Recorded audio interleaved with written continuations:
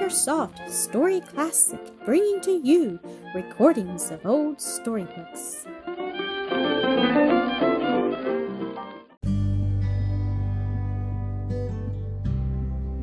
Conclusion: The Basket of Flowers, Episode 21. The next spring, when the country was covered with verdure and flowers, the Count, accompanied by his wife and daughter and Mary, went to his home at Eichbourg. Towards evening they approached the village, and when Mary saw in the light of the setting sun the familiar church steeple, the castle, and the cottage where she had spent so many happy years with her father, she was so deeply touched that tears started to her eyes. But in the midst of the sorrowful memories which the scene called up in her mind, there came to her a devout feeling of thankfulness for the wonderful way in which God had led her back. "When I left Eichbourg," she said, "it was in disgrace, and without ever expecting to come back again. The ways of Providence are mysterious, but God is good."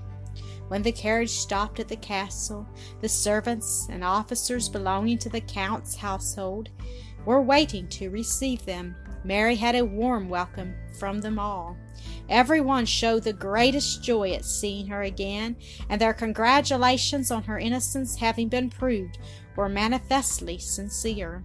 The old judge, who had sent her away into banishment, was among those who welcomed her most cordially. Taking her hand in the presence of all the servants, he asked her pardon for the mistake he had made. He expressed his gratitude to the Count and Countess for having so nobly repaired the injustice, assured them that he reproached himself for the misfortune, and that he was willing to do everything in his power to discharge his debt. The exciting day came to an end, and Mary was glad to escape to her chamber. Next morning the sun, shining brightly into her room, woke her early. As soon as she was dressed, she ran to visit her father's cottage, and to walk once more round the old familiar garden. On her way she met numbers of the villagers, and all of them showed great happiness at seeing her. The old farmer and his wife, who had now been settled some time in the cottage, were delighted to meet her again. They kissed her affectionately and assured her of the happiness of their new life. "When you were without a home," said the farmer with tears in his eyes, "we received you and your father into our own. And now that we are old and have no place that we could call our own, you give us this charming cottage in which we might spend our declining years." "Yes," said his wife, "it is always well to be generous and hospitable. We never know how soon we shall receive it again." "Well, well," said her husband, "I am glad we did not think of that then. We took Mary and her father in without hope of reward. However, the maxim is not the less true. Do good to others, and you will always find someone to do good to you." When Mary entered the cottage, the sight of the place where her father used to sit raised a host of sad but sweet recollections in her mind. She walked round the garden and kissed every tree planted by his hand, seeing in each an old acquaintance. The little apple tree, which had been their favorite, was just now covered with blossom, and before it she stopped to meditate for a little on man's brief life, which fades away before the tree which he has planted. In the arbor, where she had passed so many happy hours with her father, she rested a little and gave herself up to reflection. Looking around on the garden, which he had cultivated so diligently by the sweat of his brow, she fancied that she could still see him, and tears streamed from her eyes when she remembered that he had gone from her forever. But one thought soothed her heart and made her calm, the thought that he had gone to a better world, and was now reaping the reward of his beautiful life. As long as Mary lived, she spent some weeks every spring in the castle, cherished and honored by everyone there, and endeared herself to the people of the village, and particularly to the children, among whom she was a great favorite. Her delight was to take them apart and to talk to them of the Savior, and she had the happiness of believing that many of them, under her instructions, gave their hearts to God. A monument had been erected to her father in fulfillment of a promise which Amelia had made to Mary that evening when she found her sitting on her father's grave. It was an elegant monument of white marble, ornamented with an epitaph in gold letters.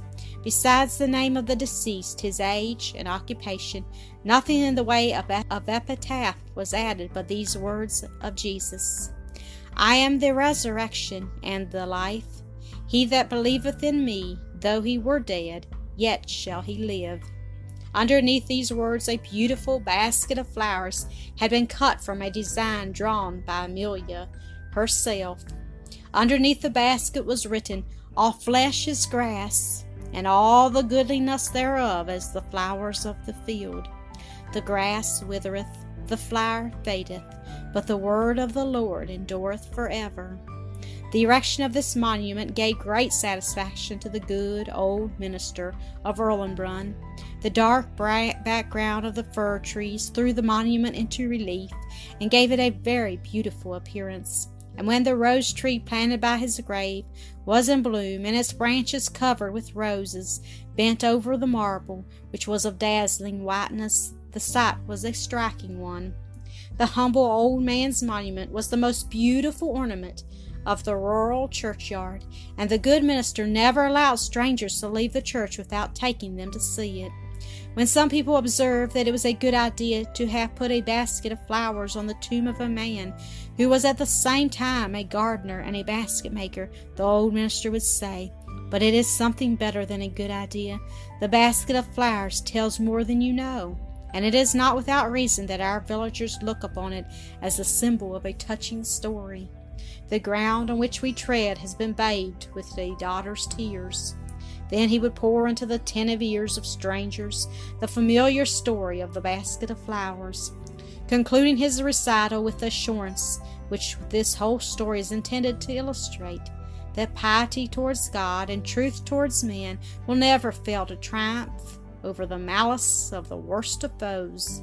Be assured that, under all circumstances, it is best to do as Mary did, walk in the fear of God, love and obey their earthly parents, stand fast by the truth, and under all circumstances trust fully in God.